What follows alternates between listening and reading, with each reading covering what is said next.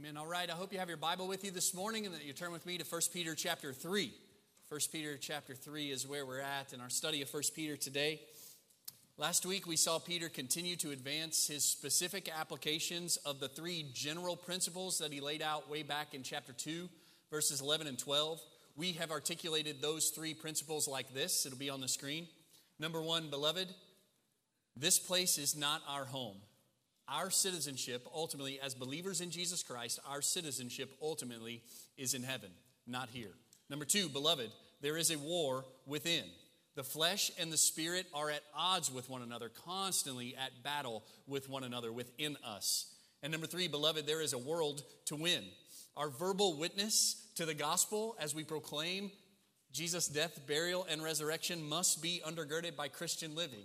And as we preach and as we live faithfully unto Christ, there's a world to win. And we want to see them won to faith in Jesus Christ. Well, instead of giving another specific arena of application last week like he has before with the government or the workplace or something else, last week Peter spent some time reminding us of the foundation and the motivation for the type of action to which he is calling us. And so he called forth the suffering of Jesus and highlighted both the substitutionary and the exemplary nature of Christ's life and his death. The substitutionary nature is referred to in the "for you" part of verse 21. And then it is explained in detail in verses 24 and 25 of chapter 2. This is the heart of the gospel, that Jesus died for our sins, died in our place as our substitute, taking our sins as if they were his own and drinking the full cup of the wrath of God that we rightly deserve. Salvation is by grace alone, through faith alone, in Christ alone. And so let me even right off the bat today invite you to repent of your sins and trust in the Lord Jesus Christ to save you. He died for you. That's the substitutionary nature of his life and death. The exemplary nature was referred to in verse 21 when it says, leaving you an example for you to follow in his steps. And then that is explained in detail in verses 22 and 23. This is he's an example for us to follow and for us to proclaim him as Lord. It's also helpful to us when we find ourselves on the receiving end of injustice for righteousness' sake. We have an example to follow. Jesus was suffering not for his sins. He was suffering for our sins. He was not suffering justly because he had done something wrong. He was suffering injustice at the hands of men for our sake, right? And so when we are suffering unjustly, we can follow in his steps. So for application, we tried to pull out those three principles yet again and say, beloved, this place is not our home. Jesus obviously knew this. He fixed his eyes beyond this world to endure the suffering that he was experiencing. And we must know this, that this world is not our home, so that we can look beyond this pain and this trouble that comes our way in this world, knowing that it won't always be like this. We rejoice with the scripture that says, sorrow may last for the night, but joy comes in the morning. Man, I long for that eternal morning that is to come. This place is not our home, and there is a war within. Our flesh wants to lash out at any perceived wrong that we suffer. Our world teaches us that to silently suffer injustice is to display the worst kind of weakness. But Jesus calls us to a different way, not the way of this world, but the way of the cross. And we fight this tendency of our flesh to seek vengeance and justice for ourselves. We fight that by entrusting justice to the Lord, who will do it right, and he will do it in his perfect time. And I hope you saw that even in the text from Sunday school this morning, that there will be justice, and it will be perfect justice, and it will be at the perfect time, and it is in the hands of the Lord, and so we trust it all to him. Finally, beloved, there is a world to win. If we live like this, if we follow the example of Jesus, if we walk like he walked, the world is going to notice because it will be so radically different from them.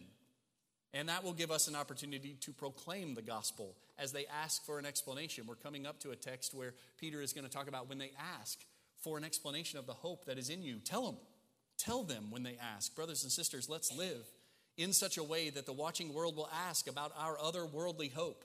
And then when they ask, let's tell them about the Messiah who died in our place and rose again so that we might be saved. Now, before I introduce this week's text, I want to remind you that we are committed to a steady diet of expositional preaching here at First Baptist Church. Amen? I also want to remind you that we don't lay all this out months and months ahead of time on the calendar to know exactly what text we'll be preaching on exactly what day. I also want to remind you that we often rejoice that God brings us just what we need, just when we need it, as we simply walk through His Word faithfully. So today, we're probably going to be the only church in America that's going to study 1 Peter chapter 3, verses 1 through 6. Might not seem like a great fit for Mother's Day, and yet here we are. And so like every day, we're going to trust the Lord that He is bringing us just what we need, just when we need it, and that He is making this Mother's Day a Mother's Day to remember, if nothing else. Today in the text, Peter's going to apply those same principles that we've been seeing for the last month to the arena of marriage, particularly to wives this week. Husbands, you get next week. Husbands, you're going to want to come back next week. Wives, you're going to want to bring your husbands back next week, whether they want to come back next week. You need to hear the rest of the story.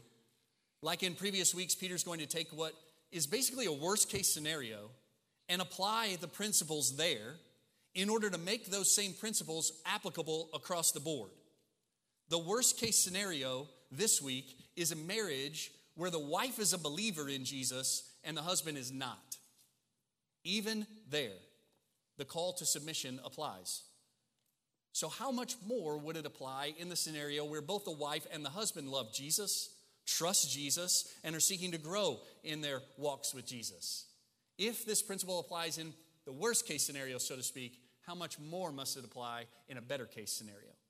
Let's read it together. 1 Peter chapter 3, verses 1 through 6. This is God's word. I pray that we'll receive it as God's word today. It says, "In the same way, you wives, be submissive to your own husbands, so that even if any of them are disobedient to the word, they may be won without a word by the behavior of their wives, as they observe your chaste and respectful behavior. Your adornment must not be merely external, braiding hair and wearing gold jewelry or putting on dresses, but let it be the hidden person of the heart, with the imperishable quality of a gentle and quiet spirit, which is precious in the sight of God. For in this way, in former times, the holy women also, who hoped in God, used to adorn themselves, being submissive to their own husbands, just as Sarah obeyed Abraham, calling him Lord, and you have become her children if you do what is right without being frightened by any fear." Let's pray together. Father in heaven, we are thankful on this day for moms especially, and we are thankful for your word. And we trust that as those two things collide today, you will help us to understand your design and your desire for the home. We pray for wives especially today, as you speak to them directly in your word. Give them ears to hear. Give them soft hearts to receive your word as true and good, even as the world scoffs at passages like this and scoffs at women who desire to live them out. Help them to represent Jesus well toward their husbands. For those who are married to unbelievers, give them a desire and a commitment to win those men to faith in Jesus. Oh, Father, grant that the preaching of your word this day would produce the conversion of many husbands, as wives are submissive and fearless and chaste and respectful and quiet and gentle according to your design. Father, grant the women of First Baptist Church Harrisburg a focus on developing the inner person of the heart that eclipses their preoccupation with mere external adornment. Let them follow the lead of holy women of old in bringing you honor in the way they interact with their husbands. We pray all of this in Jesus' name and for his sake. Amen. Amen. Look closely with me at verse 1. That's where we'll start. It says, "In the same way, you wives, be submissive to your own husbands, so that even if any of them are disobedient to the word, they may be won without a word by the behavior of their wives." So once again, this first verse of our text serves as the thesis for the whole passage that we'll look at today. It's this general statement that's going to be elaborated upon in the verses that follow. And so we will spend more time in verse 1 than we will spend in the rest of the text. And the first thing to notice is the connection with the preceding verses. He says, "in the same way." In the same way, he connects it with the preceding verses. Now, there are some scholars that argue that this is only a reference to the example of Jesus that was brought forward last week. In the same way as Jesus. That's what they say he's talking about. Others argue that this is only a reference to the other arenas of submission that have been laid out over the last few weeks, like submit to the governing authorities, slaves, submit to your masters. There, he has been teaching us to submit to an authority, even bad authority, for the Lord's sake. So some people say it's only this, and some people say it's only that, but it's probably best to see this as a reference to all of that reaching all the way back to chapter 2, verse 11 and 12. That has been the basic principle that has been applied specifically. In other words, this is not a new thought in this new chapter. In fact, those chapter numbers and verse numbers were added much later after the Bible was written.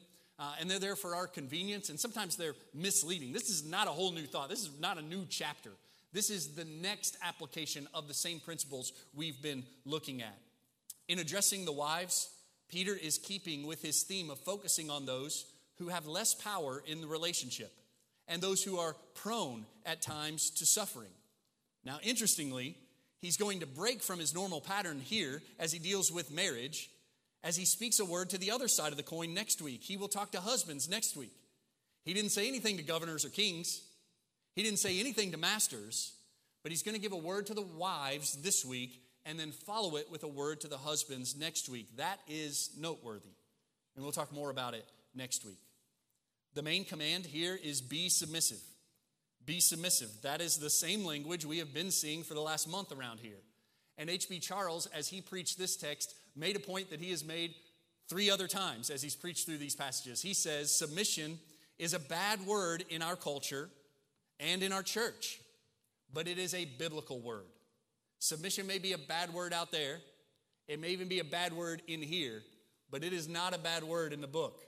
It is a beautiful word, and we want to receive it as a beautiful word. This word is about voluntary submission.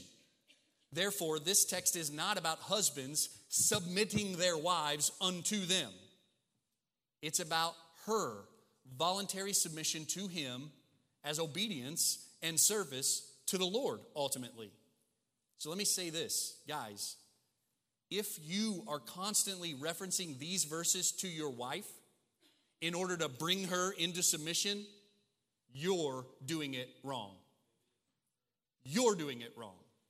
That's not the way this text is intended to be used. And I'm going to say more about that more aggressively later on. We must recognize that submission, as is spoken of in the Bible, is not inferiority. Submission, as spoken of in the Scriptures, is not inferiority. R.C. Sproul nails this and connects it with a big theological point when he says, the position of headship or leadership is a division of labor. And in a division of labor, being subordinate does not imply inferiority. That's the principle. Now look at the illustration of it. He says, an article central to the Christian faith is the co-dignity and co-eternality of all the members of the Godhead. The Son has the same essence as the Father. Amen? Like, amen to that. That is a big point that needs to be made. The Son has the same essence as the Father. Nowhere in Scripture is the Son of God called inferior to the Father. Amen. Yet, in the economy of redemption, the Father sends the Son. The Son does not send the Father. In the economy of redemption, Christ is subordinate to the Father, but nowhere does that imply that he is therefore inferior. Right? So we see this in the interaction of the members of the Godhead, the persons of the Trinity, that there is an order, and there is indeed submission of the Son unto the Father. Arguably, there is also submission of the Spirit unto the Son. We could talk about that, and it's complicated and it's technical, but we see that order, and yet we say they are all fully God. Right? There is no inequality in the persons of the Trinity, and it is the same way in the household. Submission is not inferiority. We want to nail that down. Notice also in this text that the wives are called to submit, voluntarily put themselves under the authority of their own husbands. Look at it in the text. It says, to your own husbands. This is a very important phrase. This is about the household. This is about the marriage relationship. This is not a call for female subordination in every capacity. This text is about Laura's posture toward me, not Laura's posture toward you. And let me say this. I think she does a really good job with this. I think Laura does a really good job in her posture toward me as her husband. And if you know her, you know that she is not a weak person. If you know her, you know that she is no doormat. But she is submissive to her own husband in service unto her Lord Jesus Christ. It's a good picture. We talked about this in Sunday school. Who are some people that are out there doing it right that you could walk after? Follow her as she follows Christ in this situation. John Piper is helpful when he talks about this by identifying some things that submission is not, so that we don't misunderstand the call to submit here. Piper says, submission is not, number one, I think there are 17 of these things. Submission is, number one, not agreeing with the husband on all important matters. This woman obviously doesn't agree with her husband on the most important matter, right? She is a believer in Jesus Christ, the most important thing that she ever is about, and he is not. This is not bringing them into alignment on every important matter. It's not what submission is about. Number two, it's not leaving the brain at the altar. This text implies that Peter expects her to think through what he is saying about how to go about thinking about winning her husband, how to take responsibility for her own life in the way that she interacts with her husband. She doesn't check her brain at the altar. No, she engages it in submission to the Lord and submission to her husband. Submission is also not avoiding all effort to change her husband. In fact, the goal of this passage is to change her husband. She wants to see him converted. She wants to see him won without a word. Currently, he is not a believer. She wants to see him become a believer. That's the most important change that he could ever experience, and she's leveraging her life for that sake. Submission is also not putting the will of the husband before the will of Christ. This text implies that Christ is the one who's actually calling the shots, not her husband. Christ is the one who tells her to submit herself to her own husband, not her husband. And so she is ultimately submissive to Christ. So therefore, if the husband commands her into sin, if the husband commands her to do what Christ would forbid or forbids her to do what Christ would command, she must obey Christ rather than man. Right? This is the same principle that we saw a while ago. This is not pledging her ultimate allegiance unto her husband. It's pledging her ultimate allegiance to Christ and following his directive as to how she should engage with her husband. Piper says submission is also not getting all of her spiritual strength through her husband. You will see later on in the text that she hopes in God. She hopes in God, and she is not afraid of anything as a result of that. She is not dependent upon her husband for her spiritual strength. She has the Spirit of God dwelling in her. And finally, submission is not acting in fear. One of my favorite parts of this text, and we're not going to have a ton of time to tease it out, but it says at the end, she fears nothing. She's afraid of nothing that might frighten her. She is a fearless woman. This picture of submission is not the picture of a dog with its tail tucked between its legs. This is not a picture of a wife who is afraid to talk to her husband because of how he might react. Those pictures are not submission. Those pictures are not the result of godly biblical submission of a wife unto her husband. Those are probably symptoms of abuse for which repentance is necessary. Piper says those things are what submission is not, and then he goes on to define what submission is, and I think this is super helpful as well. He says submission is the divine calling of a wife to joyfully and fearlessly honor and affirm her husband's leadership and to help him carry it through according to her gifts. Man, if that's what it is, sign up. That doesn't sound ugly. That doesn't sound scary. That sounds like a beautiful thing. And that is the picture that is painted in the scriptures. Submission is the divine calling of a wife to joyfully, fearlessly honor and affirm her husband's leadership and to help him carry it through according to her gifts. So, the text says, in the same way, you wives, be submissive to your own husbands, so that. Now, we at First Baptist Church have learned to look for that phrase, so that, which is actually a translation of a single word in Greek, hina, which indicates the purpose of something. And I find it super interesting that Peter doesn't call wives to submission because. He doesn't say, wives, submit to your husbands because of these things. Rather, he says, wives, submit to your own husbands so that. So that. In other words, he's not giving them a foundation to build on. He's giving them a purpose to strive toward. That may be like splitting hairs, but I think that's a significant difference. There are other places in the New Testament that will call wives to submit to their own husbands because of. But this text calls wives to submit to their own husbands so that something will happen. And look what it is. He says, so that if any of them are disobedient. Now we've already established that this is Peter's way of describing unbelief, a lack of faith. We've argued it a couple times already. I'll give it to you just really quickly. In chapter 2, verses 7 and 8, it says this precious value then, circle that word precious, that'll come up again. This precious value then is for you who believe, but for those who disbelieve. So he's distinguishing here right off the bat between those who believe and those who disbelieve. The stone which the builders rejected, this became the very cornerstone and a stone of stumbling and a rock of offense. For they stumble because they are disobedient to the word. And to this doom they were also appointed. So he seems to parallel those who disbelieve with those who are disobedient to the word. Disobedience to the word equals unbelief in Peter's language here. We see it also in chapter 4, verse 17, when he says, for it is time for judgment to begin with the household of God.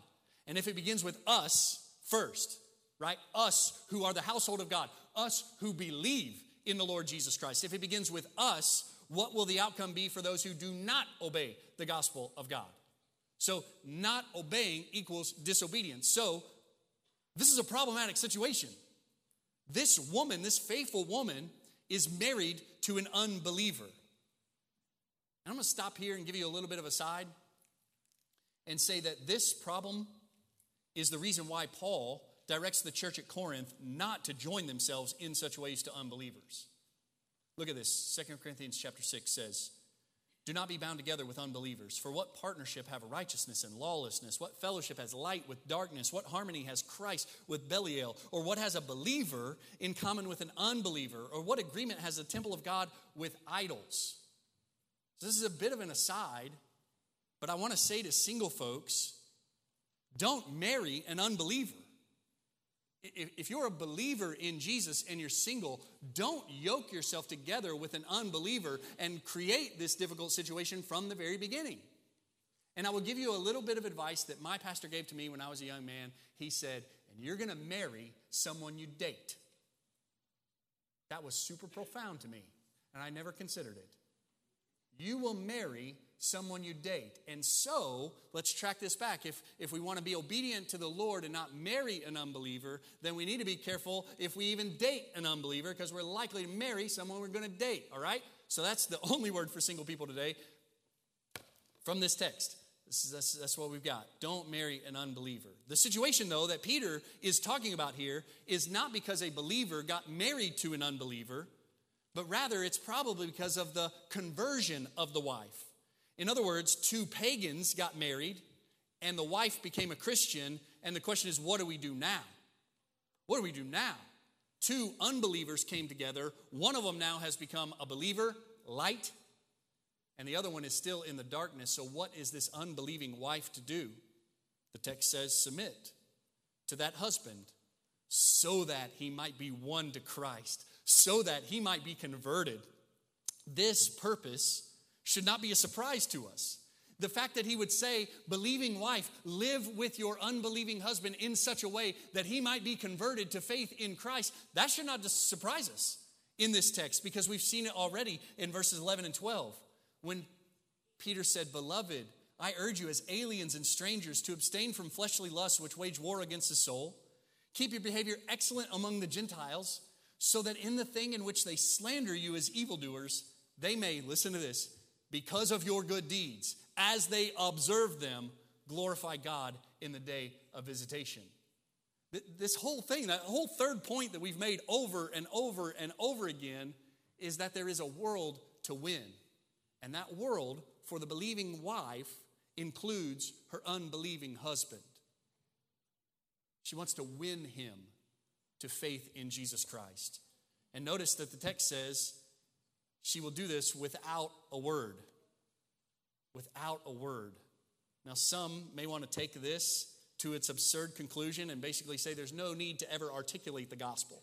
There's no need to ever teach and preach about the death, burial, and resurrection of Jesus Christ. Rather, just live out. Live it out in holiness. I will tell you that you cannot sustain that argument reading the rest of the Bible. You cannot sustain the argument that people be won to faith in Jesus apart from the preaching of God's word. You can't sustain that argument if you read the rest of the Bible. You can't sustain that argument if you read the rest of 1 Peter. He has said that we are brought to new life by the preaching of the word, this good news that was heralded unto you. You can't read you can't even read this verse. You can't even read the rest of this verse and sustain an argument that the preaching of the gospel is unnecessary, because this verse says that these men have heard the word.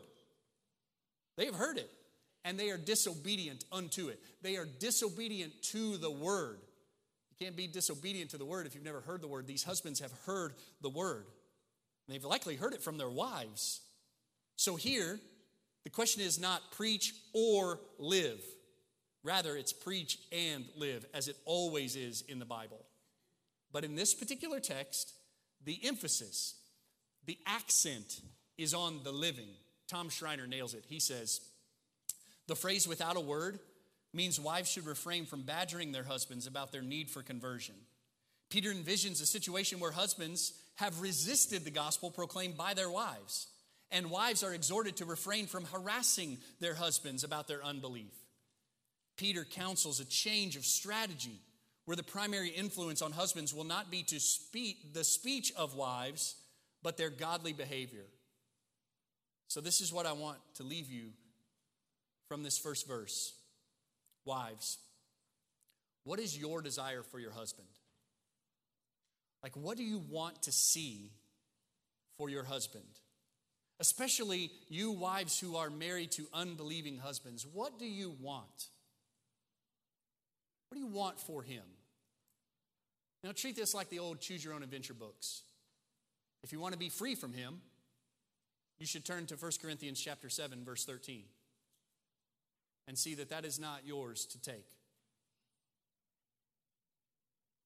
If you want to see judgment come upon him, you should turn to Matthew chapter 18, verse 21, and see how ridiculous it is that we who have received so much grace should not extend grace to other people. But if you want salvation for him, if you look at your husband and you want salvation for him, then keep reading. Then keep reading, because he's going to show you how to pursue it. Look at verse 2. It says, as they observe your chaste and respectful behavior. Behavior or conduct, depending on your translation, is a super important word for Peter in this letter. He uses it often, and he teaches us that how we live matters. How we live matters a lot. These two words, chaste and respectful, indicate what that submission unto the husband looks like. It describes and defines what the submission looks like. The word chaste is sometimes translated as pure, and it probably has a sexual tone to it. And what it does is it keeps the submission of the wife unto the husband in check. In other words, this is not submission toward your husband to sinfulness. It's not submission toward your husband to dirtiness or worldliness. It is submission to your husband that is marked by purity. Does that make sense? We were talking about this a little bit earlier this week and said that this purity, chastity, helps put some guardrails on what might be the abuse of this text by a husband. It's submission to him in purity. And it's also submission to him in respect. That literally translates as in fear. And I am convinced that this is a reference to the fear of God, not the fear of the husband. The fear of God that is behind all of this. It is not ultimately a husband that Peter has in mind here, but rather the Lord himself. And Peter has been using this concept of fear this way throughout the letter. That it is the fear of the Lord which leads us to fear authorities he has placed over us. It is the fear of the Lord and our respect for him that drives all of this behavior. H.B. Charles Jr. was on it again when he said, the New Testament, this is so good, the New Testament does not teach us how to have a happy, fulfilling, or successful marriage. It teaches us how to be a Christian mate. It's not about you and your mate. It's about you and the Lord. That's good. It's not about you and your mate. It's about you and the Lord. As a married Christian, you must please the Lord, regardless of how your mate feels about you or the Lord. This whole matter is not ultimately about your relationship with him, your husband. It's ultimately about your relationship with the Lord. And that is reflected in your relationship with your husband. That's what Peter is teaching us here. Mark that word observe, as that's going to come up again later as he talks about the hidden person of the heart. It is the hidden person of the heart that is observed, which is wild. The hidden character comes out in observable actions like purity and fear. Read verse 3. If you weren't upset, your adornment must not be merely external, braiding the hair, wearing gold, jewelry, or putting on dresses. Now, there are two common mistakes that people make with this verse. One is they go the route of absolute prohibition. Some people take this verse to mean that the Bible is absolutely forbidding all braiding of hair, all wearing of gold jewelry, and things like that, as if that is the key to godliness for the wives. There are two reasons why that is not a strong argument. First, it flies in the face of Peter's own logic here. He is not saying in this text, pay no attention to the outside. Rather, his whole point is to say, don't focus on the outside because it matters very little in the grand scheme of things. Rather, focus on the inside, focus on your character, focus on your integrity, focus on your walk with Jesus because that matters most. First, it flies in the face of Peter's own argument. And second, the language doesn't support total, absolute prohibition. If you forbid all braiding of hair, if you forbid all wearing of gold jewelry, you have to also forbid all wearing of dresses. That's the language here. It's not fancy dresses. That word is inserted if it's in your translation. It's not fancy dresses that are to be avoided. If we're going to lay it out as a hard and fast rule, it's all dresses. Now, surely it goes without saying that walking around naked is not going to help the cause here. And so the NASB that I'm reading from does a good job of supplying the word merely before external instead of supplying fine or expensive before dresses. So this is not an absolute prohibition against those things. Rather, it's to focus on more important things. The other mistake is to say there's absolute disregard. There's absolute disregard for how you dress. Some people take this and go to the extreme in the other direction. They say that all external adornment is simply cultural, and there's no direction here at all for what you should wear and how you should live. Wear whatever you want. Wear wherever you want. There are a few reasons why I think this is not a strong argument, and I'll draw your attention to only one of them. That logic kills the whole point Peter is making. That logic of this is just a cultural statement kills the whole point Peter is making. Peter is not making his directives in the cultural norms of the day. He's not rooting this in the culture. These directives are rooted in something much bigger, much more stable than the culture. Namely, they're rooted in the character of God that has been revealed throughout redemptive history. So, whatever the trend of the culture, the godly wife will look to adorn herself in deeper ways. Whatever the culture is saying about how you should dress, the godly wife will be looking for something deeper than that. Let me say it a different way. Wives, if your aim is to win your husband to your body, if your aim is to win him to you, then these external things should get all of your attention.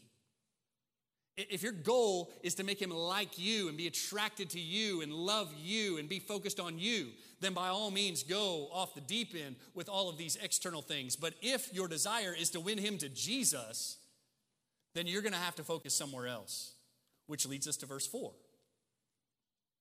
But let it be the hidden person of the heart, with the imperishable quality of a gentle and quiet spirit, which is precious in the sight of God. The word but here is important. It shows the contrast Peter is making. Not merely external adornment focused on the body and what people think about you, but rather the internal person and what God thinks about you and what people think about God because of you. You say that again. The focus is not about what other people think about you, but rather what God thinks about you and what other people think about God because of you. He talks about the hidden person of the heart. The intention of this is not that no one would notice these things. The intention is to show that the important adornments are not on the inside, are not on the outside. They're not dealing with the body, but they are on the inside. They are matters of the heart, Things like character and integrity and Christ-likeness and honesty. These hidden features will be seen in the way people act. Your behavior, your conduct reveals who you really are. Notice also he says that these things, these internal things, these hidden things of the heart are imperishable qualities. That's a good word, imperishable. And it's linked to some grand gospel promises earlier in the letter. Here, though, I think what the emphasis is on the lasting nature of these qualities, as opposed to the external adornments that fascinate the surrounding culture. When he talks about developing the inner person, that's permanent, that's lasting. If you focus only on your face and your hair and your clothes, that will fade over time. One preacher said, pick a wife based on what she will look like 50 years from now. That's got nothing to do with her face. That's got nothing to do with her hair. That's got everything to do with her heart. Pick a wife based on what she will look like 50 years from now. Another preacher went on and said, can real beauty still be blooming along with wrinkles? Real beauty can. Real beauty will. Proverbs 31 teaches that charm is deceitful and beauty is vain. But a woman who fears the Lord, she shall be praised. So sisters, spend some time cultivating this inner person that is imperishable and it's precious. Notice that word. That's an important word. We've seen it already in 1 Peter. And so we know that he doesn't mean something cute. It's not precious like a kitten. It's precious like a diamond. Valuable, priceless. So this internal adornment of a gentle and quiet spirit, which displays itself in submission to your own husband in order to win him to Jesus, that is precious. Precious to whom? The text tells you. Precious to whom? Precious in the sight of God. It might not be precious in the sight of your neighbor. It might not be precious in the sight of your husband even. But it is precious in the sight of God. One preacher said, if you want to know if you're really beautiful, ask the Lord, not Instagram. That's good. Girls, if you want to know if you're really beautiful,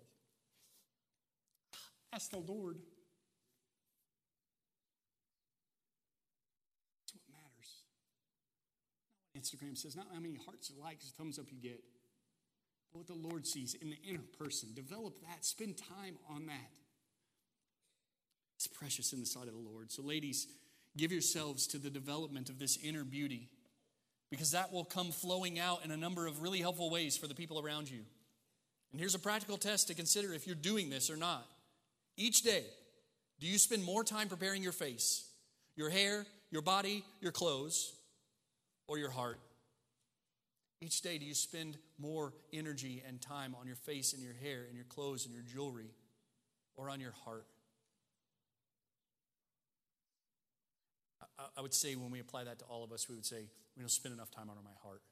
I don't spend enough time on my heart. Read on in verse 5. For in this way, in former times, the holy women also, who hoped in God, used to adorn themselves, being submissive to their own husbands, just as Sarah obeyed Abraham, calling him Lord. And you have become her children if you do what is right without being frightened by any fear. This is all. The whole argument is rooted in redemptive history, not in the cultural evolution. This is super helpful to understand as we correct our fleshly desire to say, Chris, that's old-fashioned. That's 2,000 years ago. Surely that can't apply to us today with all the advances we've made as a people. If you start thinking like that, danger. Abraham lived about 2,000 years before this was written. He and Sarah were as far removed from Peter's audience as Peter's audience is from us. And yet, Peter, under the inspiration of the Spirit, still applies the same principles that were 2,000 years old at the time. This is a timeless word that applies today. Don't say, this is old-fashioned. If you start saying, it's old-fashioned, I don't have to listen to that, you're going to jettison the entire Bible. You're going to throw the whole Bible out. Might as well throw it all out the window. This is timeless for us, all of us. So ladies, who are your role models? He says, look at the old holy women. Read the book. I'm so thankful, and I talked about this in Sunday school, so thankful that I can look around this room and see several good role models for women. Several good role models for my girls to follow after as they follow after Jesus. I'm super thankful for role models in this room. I'm super thankful for role models in the history of the church. As I read Christian history, there's some fantastic women who were strong and godly and fearless and submissive to their husbands in purity. We don't want to know about them and follow after them. And there are a lot of women like that in the book. So get to know them so that you can follow after them, ladies. This business of Sarah and Abraham in the text is tricky because if we zoom in on a few scenes from the life of Sarah and Abraham, we're going to see some troubling things. Like that day when he told her to lie about being his sister. Twice. If we zoom in on scenes like that, it's not good. But Peter isn't zooming in on those scenes. He's probably likely making a general reference to the life of Sarah, like so many other New Testament writers do about Abraham. Generally speaking, they are helpful examples in the faith. Abraham is a hero of the faith, even though he was a stinker some days. And Sarah is a great example for wives, even though she didn't get it right every time. In fact, if we're going to zoom on any scene, it would be Genesis 18, because Genesis 18 is the only place in the Old Testament where Sarah calls Abraham Lord. Look at it on the screen. Then they said to him, those are those three guys that came and promised a child in her old age. They said to him, where is Sarah, your wife? And he said, there in the tent. He said, I will surely return to you at this time next year, and behold, Sarah, your wife, will have a son. And Sarah was listening at the tent door, which was behind him. Now Abraham and Sarah were old, advanced in age, and Sarah was past childbearing. And Sarah laughed to herself, saying, after I have become old, shall I have pleasure, my Lord being old also? That's the scene. That's the only time in the Old Testament where she uses that language about Abraham. And it seems to indicate here that her natural disposition was respect and honor toward Abraham, even as it comes off in this offhanded comment about his old age and the inability to bear children, right? Even in that moment, she calls him Lord. She calls him Sir, my Lord, one preacher kept saying. It's like this statement of respect. I think you can tell a lot about the health of a marriage by listening to how spouses talk about each other in casual conversation. And in casual conversation, she refers to him as my Lord. Brothers and sisters, be careful how you talk about your spouse in casual conversation. It may reveal more than you would like. Notice also this pattern at the end of the text, and I wish I had more time to chase this, but we don't. We're out of time. They hoped in God, they did what was right, and they feared not. Hope in God, do what's right, and live fearlessly. That's the pattern of the women of old. Oh, let that be the pattern of the women of FBC. Amen? 3 applications, same that we've been making. Number 1, this is not our home. We do not take our directives from the culture. We do not take our directives from social norms. We live according to the directives of our King, who is the King over all the kings. This is not our home, so we live according to the kingdom of God. Number 2, there's a war within, and it is raging in some of you right now. Right now, some of you are looking for ways to get around this text. You're like, well, he said we can't get around it this way, so I'm going to go this way. Because the last thing I'm going to do is submit to my own husband. That is the war between the flesh and the spirit within you. We don't lean toward the way of submission. None of us do. It's not natural to lean that way, but we are supernatural people, and the Lord will help us be obedient to his text. Number 3, beloved, there's a world to win. So we preach the good news every chance we get. And we live godly lives before all men, especially those who live closest to us, so that they will not just hear the truth, but they will see the impact Jesus makes in our lives. Ladies, what do you want for your husband? Brothers and sisters, what do you want for your coworkers, your friends, your children, your neighbors? What do you want for them? You want to get rid of them? You want them to be judged? Or you want them to be saved? If you want them to be saved, you'll preach the gospel and you'll live with Christ-likeness. Give me 2 more minutes. This is super important. This is super important. Because this text is received by some women as a mandate to continue to be abused by their husband. This text is received by some women as a mandate to continue to be abused by their husbands, physically, sexually, verbally. I do not want you to receive it that way. I do not intend for you to receive it that way. you're being abused by your husband or by any man, get help. Call the police. Come talk to us, and we will help you get help. This text is not intended to keep you under abuse. That will be really evident next week if you come back. But I got to say that today. Because some of you are receiving it that way, and you feel crushed. You feel crushed by the word of God when you're already being crushed by your husband. That is not the way. That is not the way to receive this. Secondly, some men receive this text as justification for their abuse of their wives.